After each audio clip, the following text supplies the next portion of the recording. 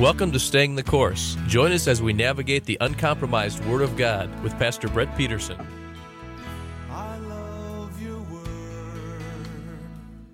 I love the way it comforts me. All right, Revelation, we made it to chapter 15 and 16, and I wanted to skip these because these are all about God's wrath, the bowls of wrath, but we're not going to skip it. Next week, we get into, guess what? Russ, you've been waiting, Babylon. Okay, who is Babylon next week? I don't know about you, but I remember, and I posted this on Facebook a month ago or so, when America was great, when equality and love reigned, when America was the great melting pot, and people that came to this country, they became Americans. They actually played football and not the kind you kick, and ate apple pie, and it was the melting pot they called, but our country has become so divided. Democrats and Republicans used to be able to have dinner together. Now all the Democrat friends I used to have unfriended me. The liberals, oh man, they could go out to dinner, they could do all of that. I believe, Is that a mullet? Yes. Hey, I'm a country boy. Okay. I grew up in the country. I had a mullet, cowboy hat, cowboy boots. Oh my goodness, Lord have mercy. And Mom and Dad, if you're watching, yes, I still call people from Taft Hicks. I was one. Maybe I still am. I remember when we stood for the national anthem in unity. Do you remember that? When it was sacred, when at the game, I mean, one of the best parts of the game was standing. I remember in high school playing football, and man, we would stand and honor that, man, we're Americans.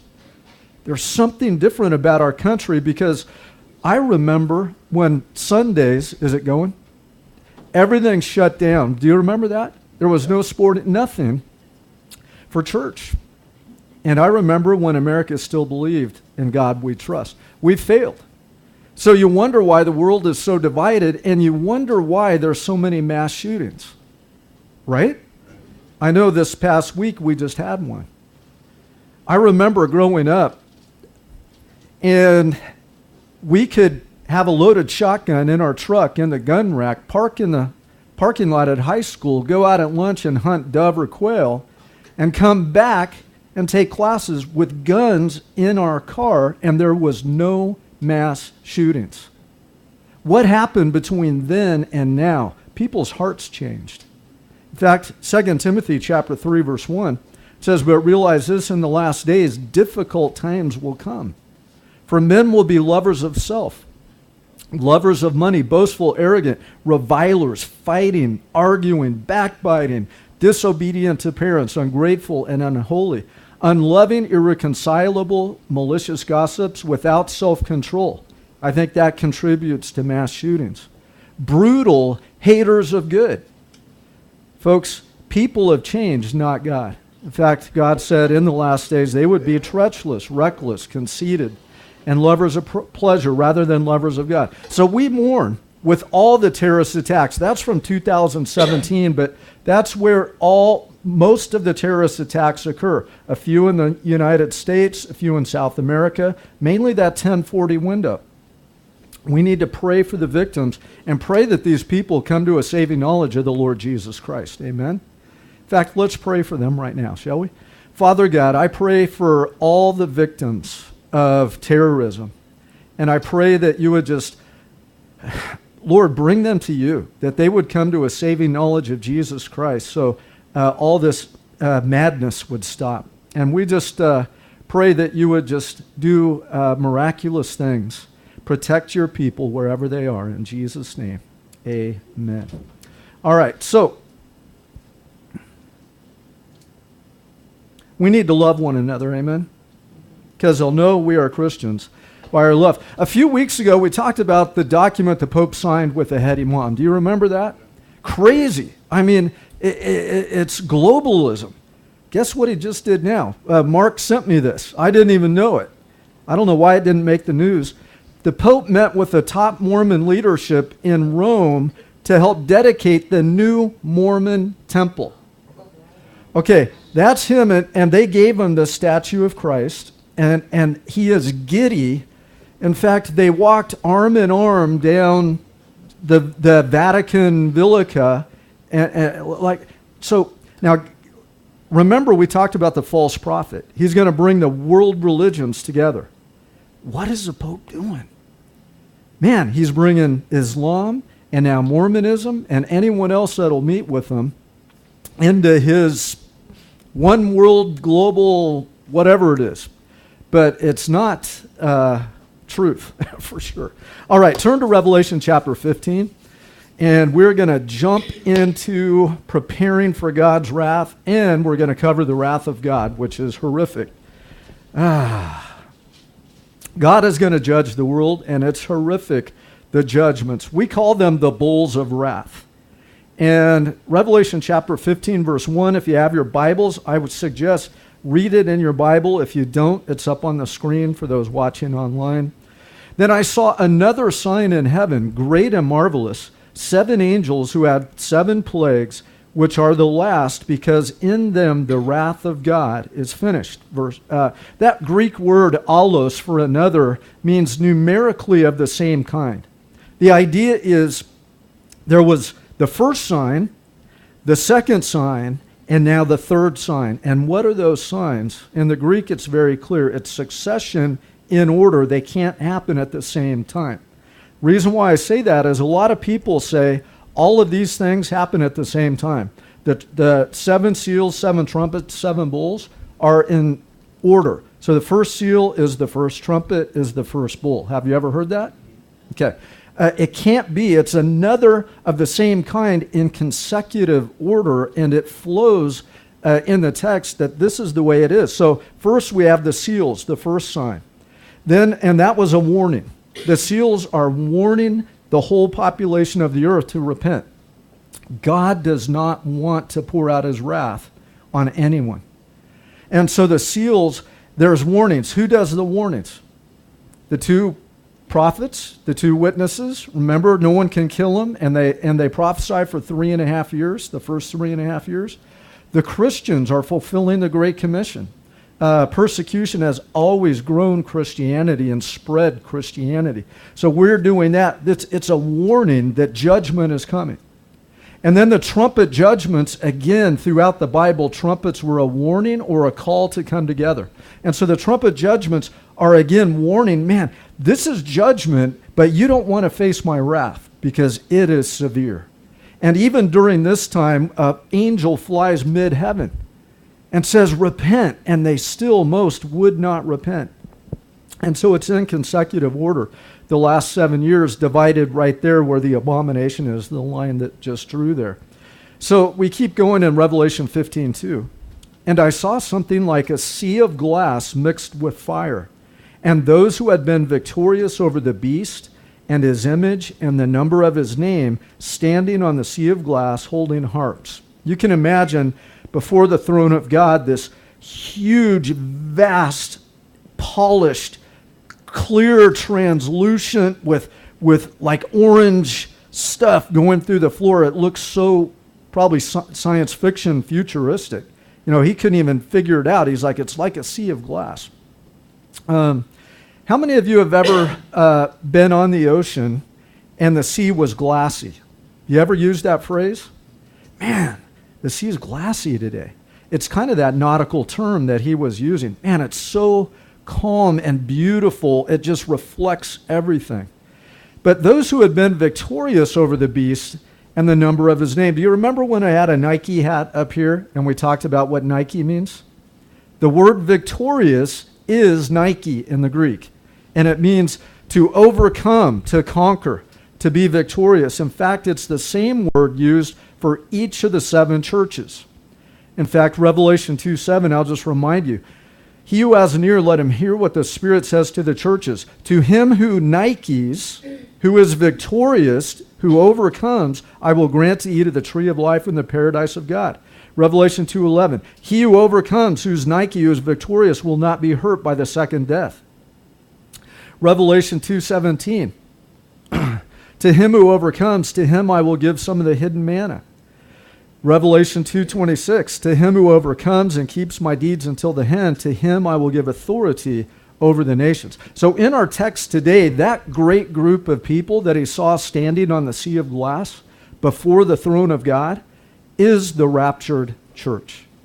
They overcame. They were victorious. That's the word throughout the New Testament. He who overcomes, he who perseveres, he who is victorious and doesn't compromise with the Antichrist. Revelation 3:5, it says, he who overcomes will be clothed in white garments, and I will not erase his name from the book of life. Thank the Lord. All we need to do is overcome. How do we overcome? Who remembers? Through the blood of Christ and through faith. And I'm going to give you the verse in a minute. He who overcomes, I'll grant him to sit down on my throne as I overcame and sat down on my Father's throne, Jesus said. So how do we overcome? 1 John 5:4.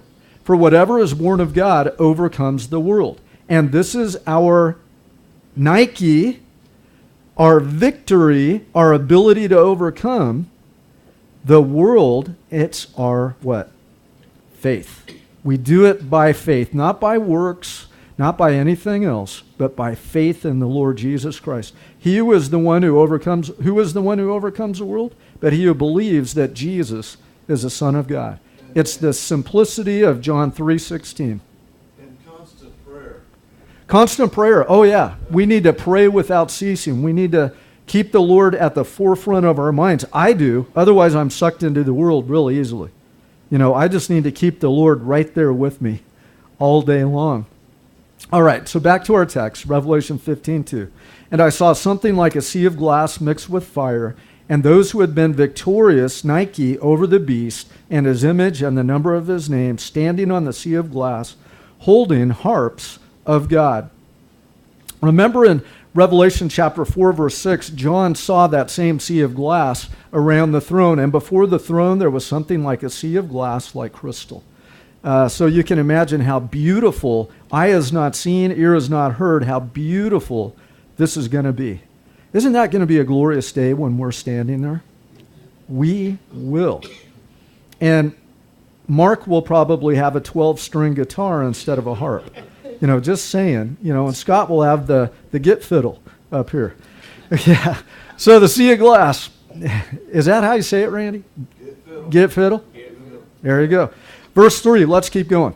So what are they doing? They're singing the song of Moses, the bondservant of God, and the song of the Lamb. 2 songs they're singing.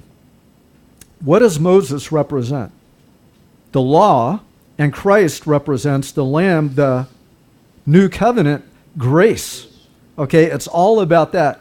Law is Moses, grace. John Phillips, who's a Bible commentator, I don't agree with everything he says, but I liked what he had to say about this. The song of Moses was sung at the Red Sea. The song of the Lamb is sung at the Crystal Sea before the throne of God.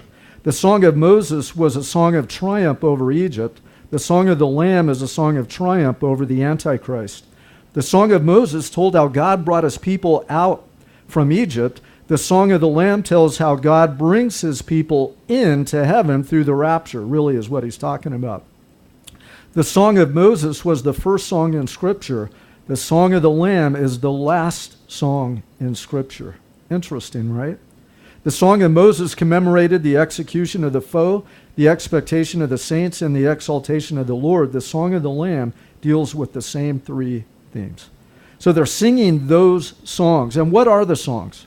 When you go back to Exodus, we get a view, or Deuteronomy, Deuteronomy, when Moses started singing this song. Then Moses spoke in the hearing of the assembly of Israel the words of this song until they were complete. They have acted corruptly toward him. They are not his children because of their defect. Now, when are they singing this song?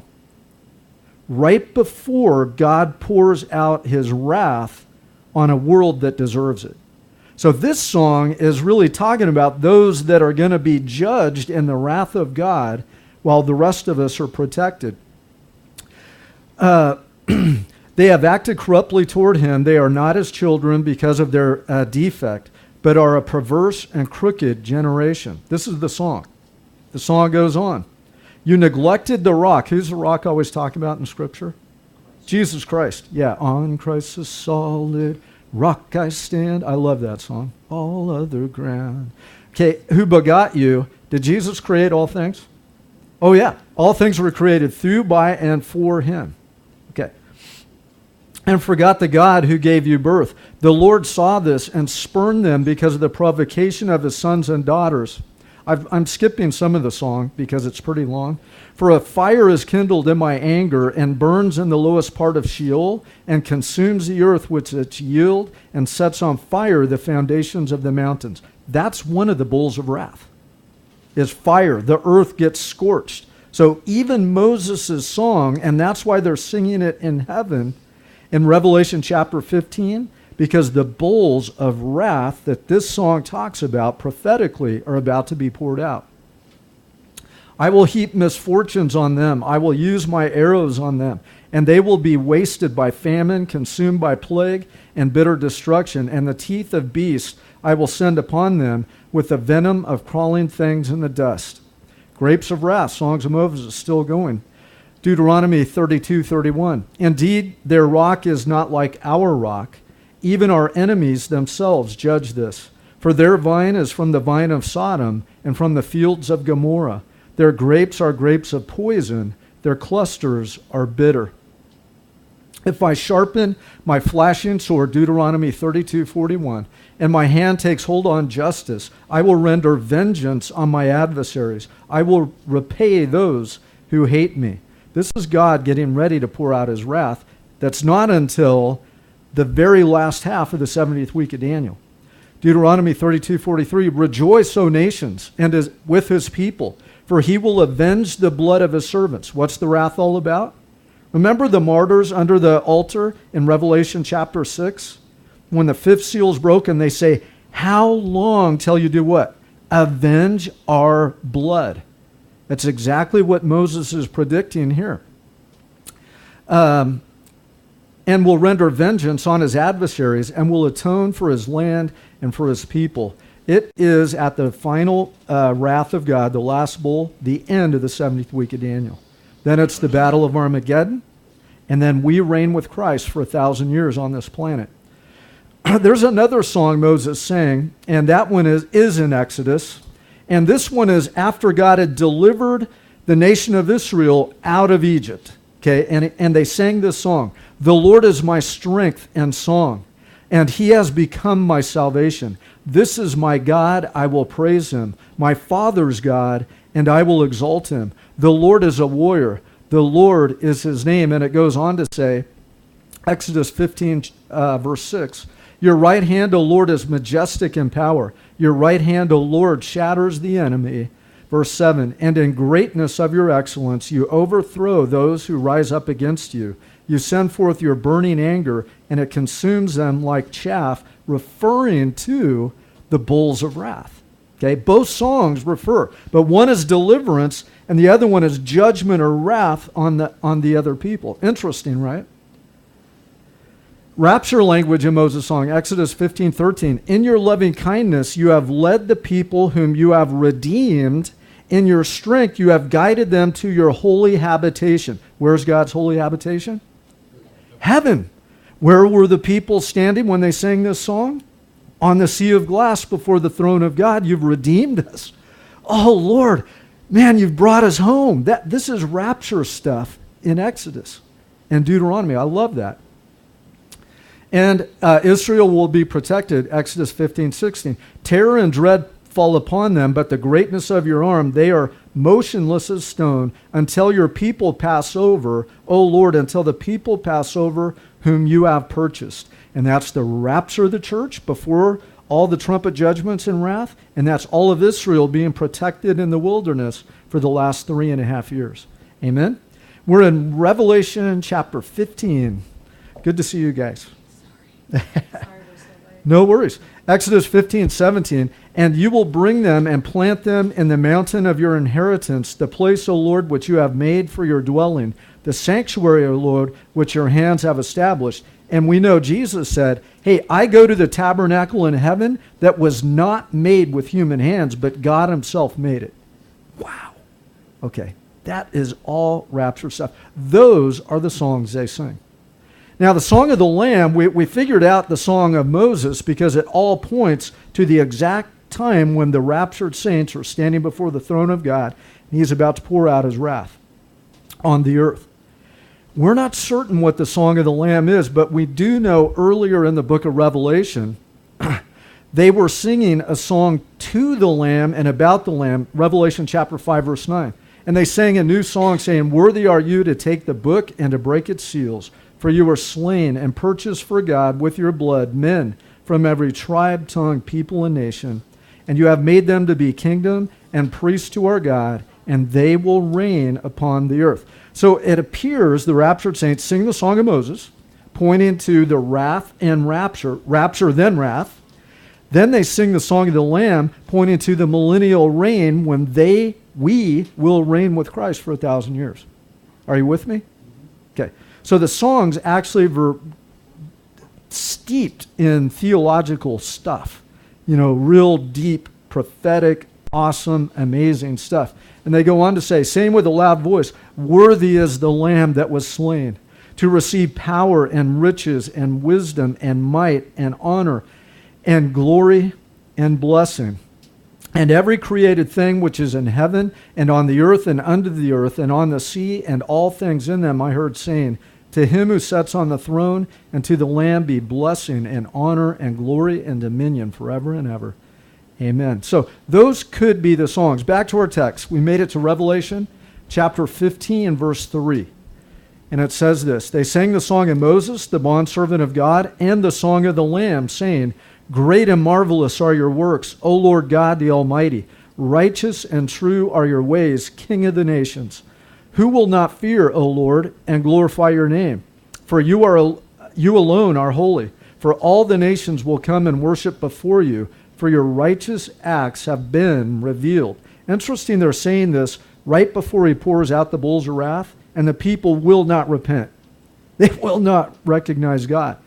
After these things, Revelation 15:5, I looked, and the temple of the tabernacle of testimony in heaven was opened. That is the very throne room of God, the Holy of Holies, where God dwells.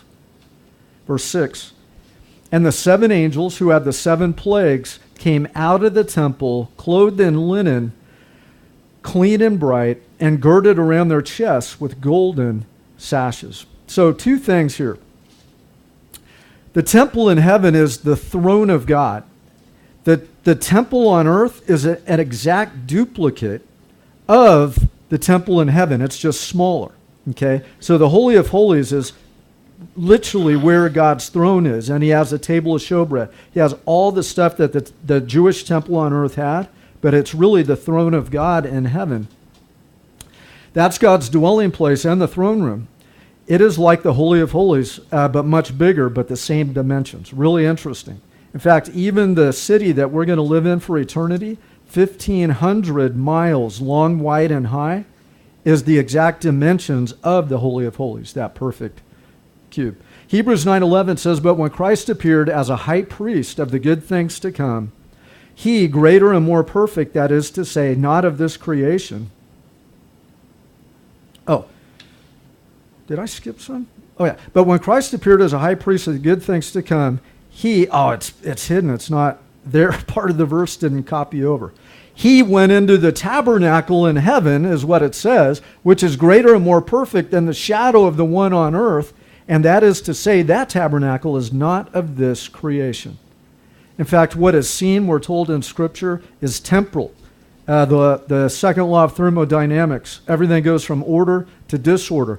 Entropy. Everything goes to a state of equilibrium. But see, heaven doesn't do that. It's not affected. It's not of this creation. The second law of thermodynamics doesn't apply to that which is eternal. Amen? Oh, somehow I got the mouse over. There we go. So the dress code in heaven. Do you know there's a dress code in heaven? Okay, that's the other part of this verse. Check it out. Revelation 15:6. 7 angels who had the 7 plagues came out of the temple. That's where the throne room of God is. Then they go out of the outer court, and that's in heaven. And then there's a vast expanse of who knows what. Man, I can't wait to get to heaven and check it out. We're going to get to hike, explore, do all this stuff, and give God glory for the beauty Eye has not seen, right? Ear has not heard what's in store for us. It is going to be more beautiful than anything on this planet. Note this. They were clothed in linen, clean and bright, and girded around their chests with golden sashes. Who else is clothed in white robes with golden sashes in heaven? Jesus is. The Father, Revelation 1:13, in the middle of the lampstands, I saw one like the Son of Man, clothed in a robe reaching his feet, girded across his chest with a golden sash. And that's an artist's depiction of that. Okay, these things aren't going to look like choir robes. These are going to be amazing fashion statements. No, I want you to know that. There's one artist, well, no, that's actually a person. But that golden sash, it's going to be beautiful. Are you with me? It's not going to be like drab robes, like Quakers. No, they're going to be amazing. Did I just say that? I was talking about the cereal. Quaker. Does Quaker make cereal? No, literally, it's going to be like the most amazing toga party in the world. And some of you are like, what? What? A toga party? I got to tell you, the angels in heaven, do you know what they do when one sinner repents? They throw a party. Yeah, they celebrate. When one sinner repents, heaven is ongoing celebration. It is beautiful. In fact, Jesus said, remember, we had communion today. After communion, Christ said, I'm not going to drink wine again until I drink it with you in my Father's kingdom, the Bema seat the marriage supper of the Lamb. So when you consider that, we're going to be wearing awesome looking togas and drinking wine with Jesus. That's the second thing we do in heaven. Is that cool? So I think it's fair to say the best toga party ever thrown is heaven. Okay. My parents are probably like, stop saying that, Brett. Yeah. Sorry, Mom and Dad. Lord, I pray for all those that go to parties. Just convict them in Jesus' name, amen. But we're going to go to a big party in heaven. All right. Okay. All right, Revelation 19:8. And it was given to her, the church, to clothe herself in fine linen, bright and clean. And the fine linen is the righteous acts of the saints. Revelation 7:9, speaking of the church. After these things I looked, and behold, a great multitude, which no one could count, from every nation, all tribes, peoples, tongues, standing before the throne of God and the Lamb, clothed in white robes with palm branches in their hands. The next thing what happens in our text, Revelation chapter 15, verses 7 and 8, is something that never occurred ever. Not since the first time in creation. Revelation 15:7. Then one of the four living creatures gave to the seven angels 7 golden bowls full of the wrath of God who lives forever and ever. And the temple was filled with smoke from the glory of God and from his power, and no one was able to enter the temple until the 7 angels, the 7 bowls that the angels poured out were finished. The wrath of God is done. So for the first time ever, what do we know that what's around the throne of God right now? 24. Oh, dude, we have 24 elders, which are the angelic council, that spiritual council of angels that have always been around the throne of God. We've got the 7 angels that stand before the throne of God. We've got cherubim and seraphim above the throne. We've got this green, translucent, awesome rainbow and myriads upon myriads around them, worshiping God and getting their moments to go. And now, for the first time, that Holy of Holies in heaven is going to be shut to everybody except God the Father. The Father alone will be in the throne room while the wrath is poured out. I can't help but think what he's going to be doing is weeping. Because the people that he's pouring out his wrath on would not repent. And I just figure, we talked about the silence in heaven, but the destruction of the beautiful earth that we're on that happens during the wrath is so overwhelming. I can figure all God is doing, even though it has to be poured out. He's like, leave me, get out, and just weeps like Christ wept over the nation of Israel. He loves you. He is not a vengeful, wrathful God, even though that's what we're talking about today. He gave these folks every opportunity to repent. For the first time ever, the throne room, the Holy of Holies in heaven, is empty except for God the Father. We are going to be at the marriage supper of the Lamb with Christ. You know, we will sing this song and then go back to our activities. The angels, who knows what they're going to be doing, and the 7 angels are getting ready to pour out God's wrath, the bowls of wrath, on the earth. It's an amazing, amazing thing. Same thing happened to Moses. Remember in Exodus chapter 40, starting at verse 34? It said, "Then the cloud covered the tent of meeting, where Moses would meet with God, and the glory of the Lord filled the tabernacle, and Moses was not able to enter the tent of meeting because the cloud had settled on it, and the glory of the Lord filled the tabernacle." I mean, it's so consuming that no one could even withstand being there. So God's wrath is about to be poured out, and it is terrifying. But remember, all the innocents are gone by now. Only those who had hardened their heart, taken the mark of the beast, and refused to repent are left to experience the wrath of God. The church, all babies, children under the age of accountability, are all taken up in the rapture. Okay? All of Israel is taken to the wilderness and protected for the last 3.5 years. And only those who deserve to be here for the wrath are left.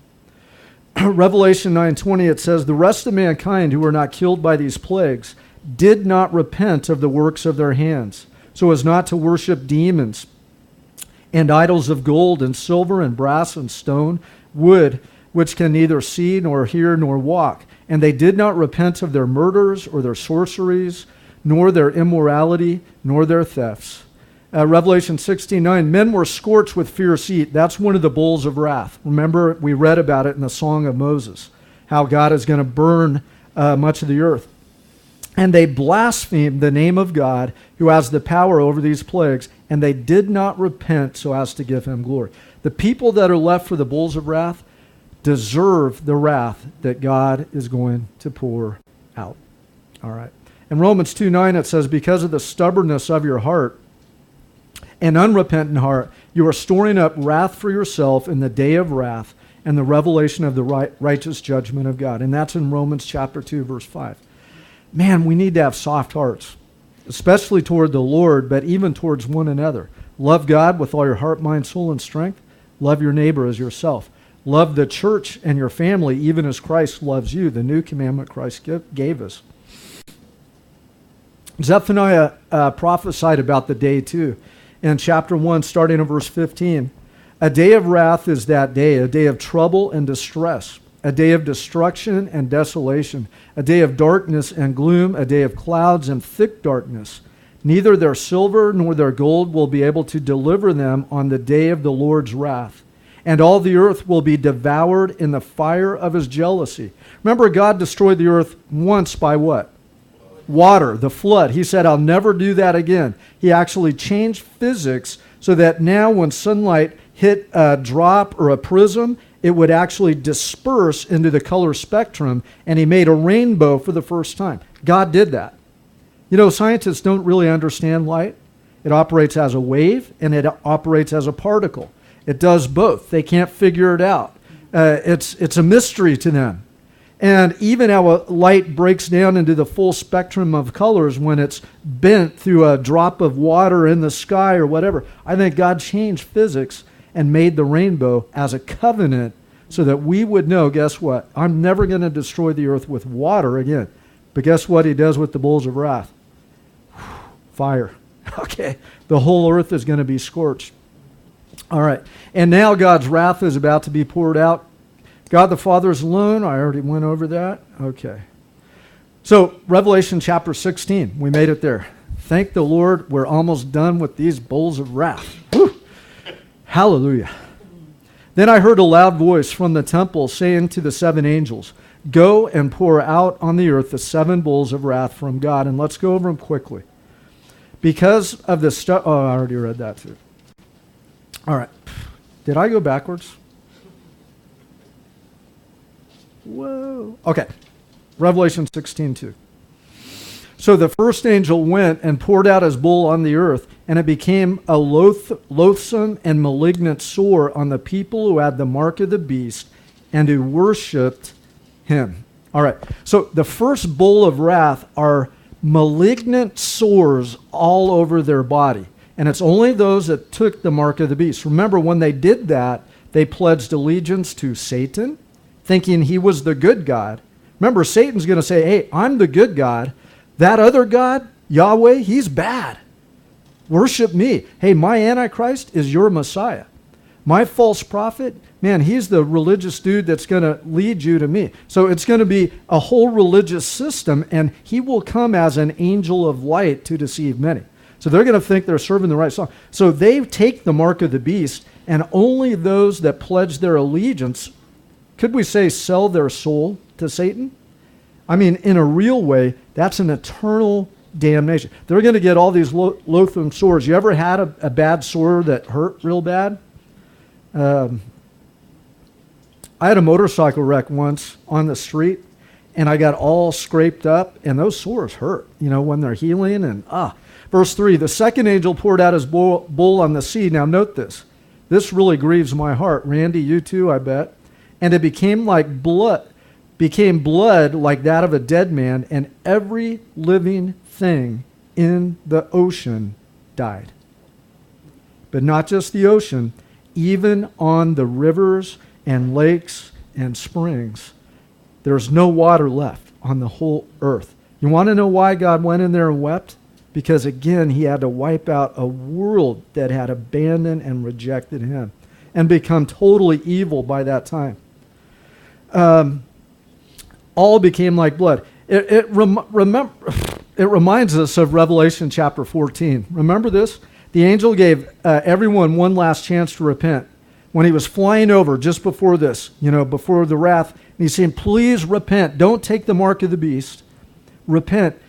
Revelation 14:6. I saw another angel flying mid-heaven saying, having the eternal gospel to preach to those who live on the earth and to every nation, tribe, tongue, and people. And he said with a loud voice, fear God, give him glory, because the hour of his judgment has come. Worship him who made the heavens and the earth and the sea and the springs of water. You think that's going to remind them when all the water is now blood on the whole planet? They're going to remember, dude, the angel warned us. God gave us this, but we rejected and rebelled against him. Revelation 16:5.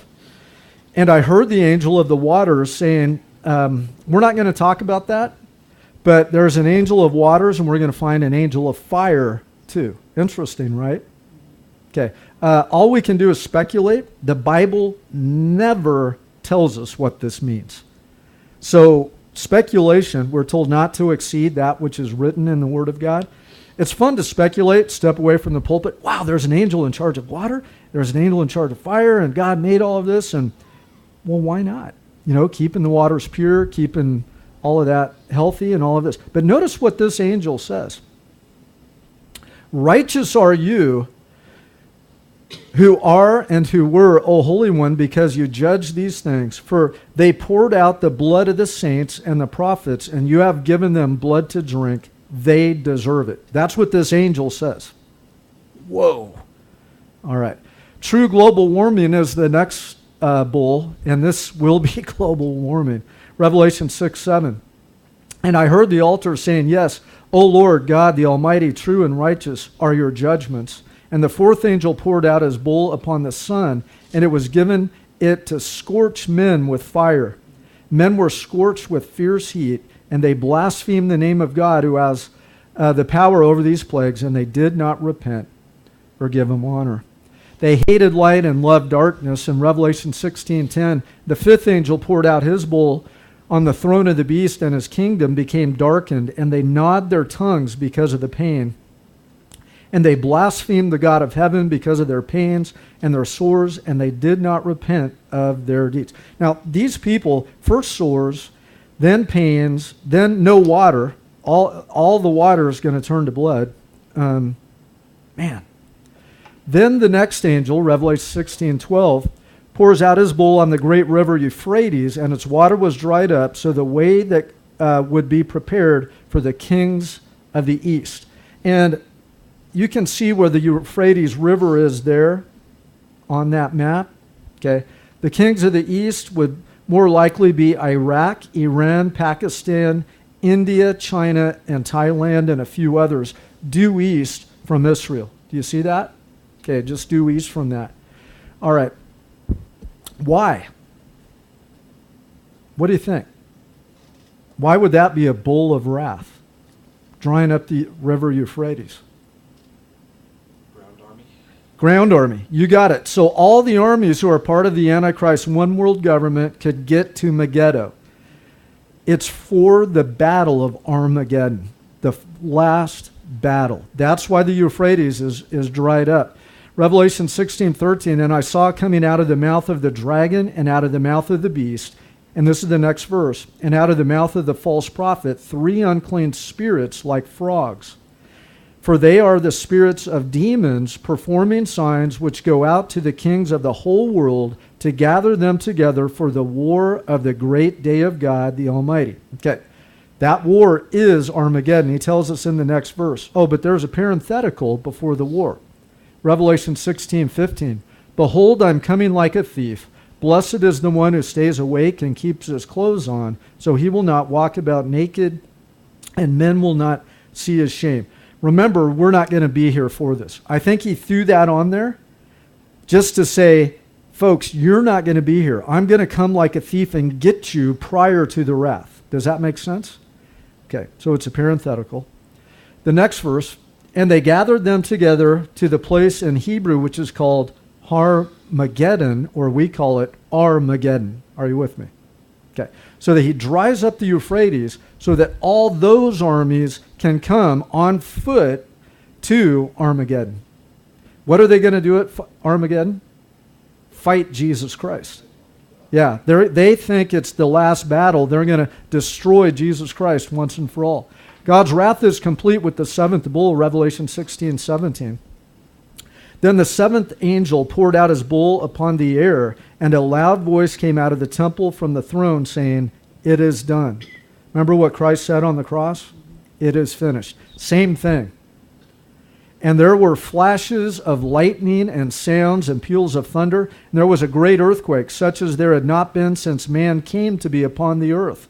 So great an earthquake was it, and so mighty, that the great city was split into 3 parts, and the cities of the nations fell. Babylon the Great was remembered before God. This isn't when Babylon is destroyed, but it was remembered that how Babylon was destroyed. Babylon's destroyed in the first half of the 70th week of Daniel. We're going to talk about Babylon next week, the great whore, the harlot Babylon. To give her a cup of wine of his fierce wrath, and every island fled away, and the mountains were not found. The earthquake was so severe, the whole world is shaking like crazy.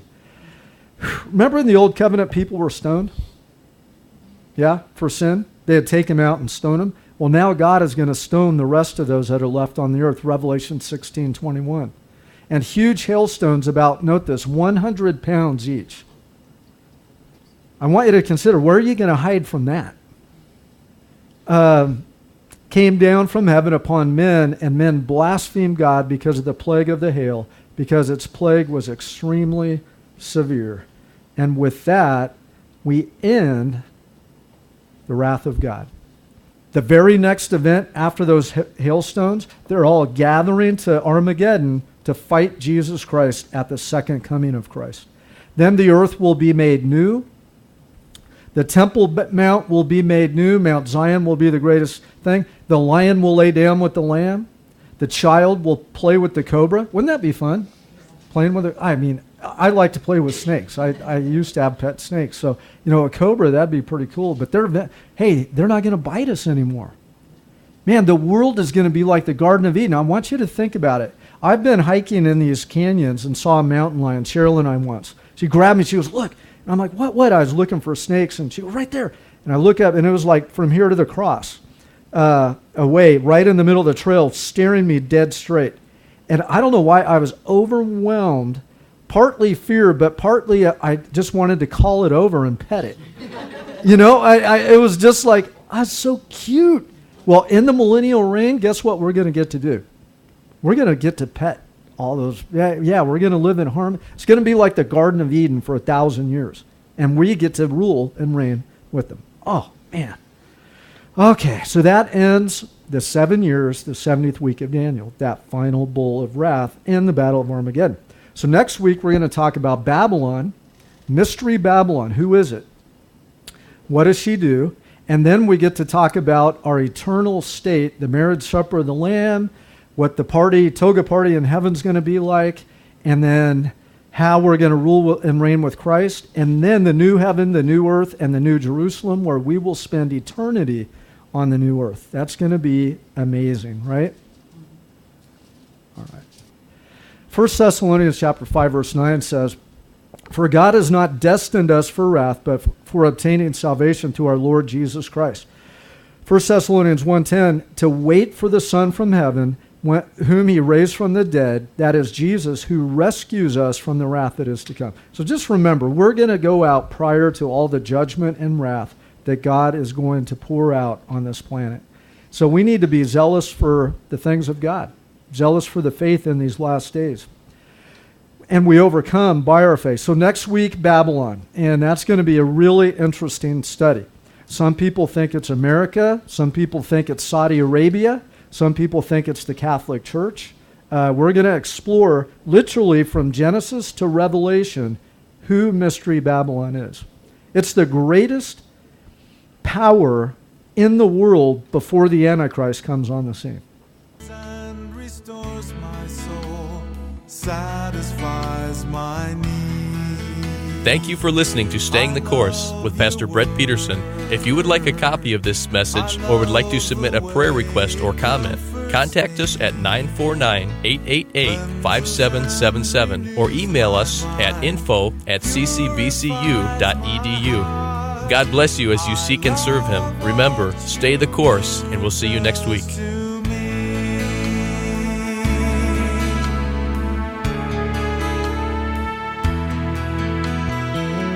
I love your word.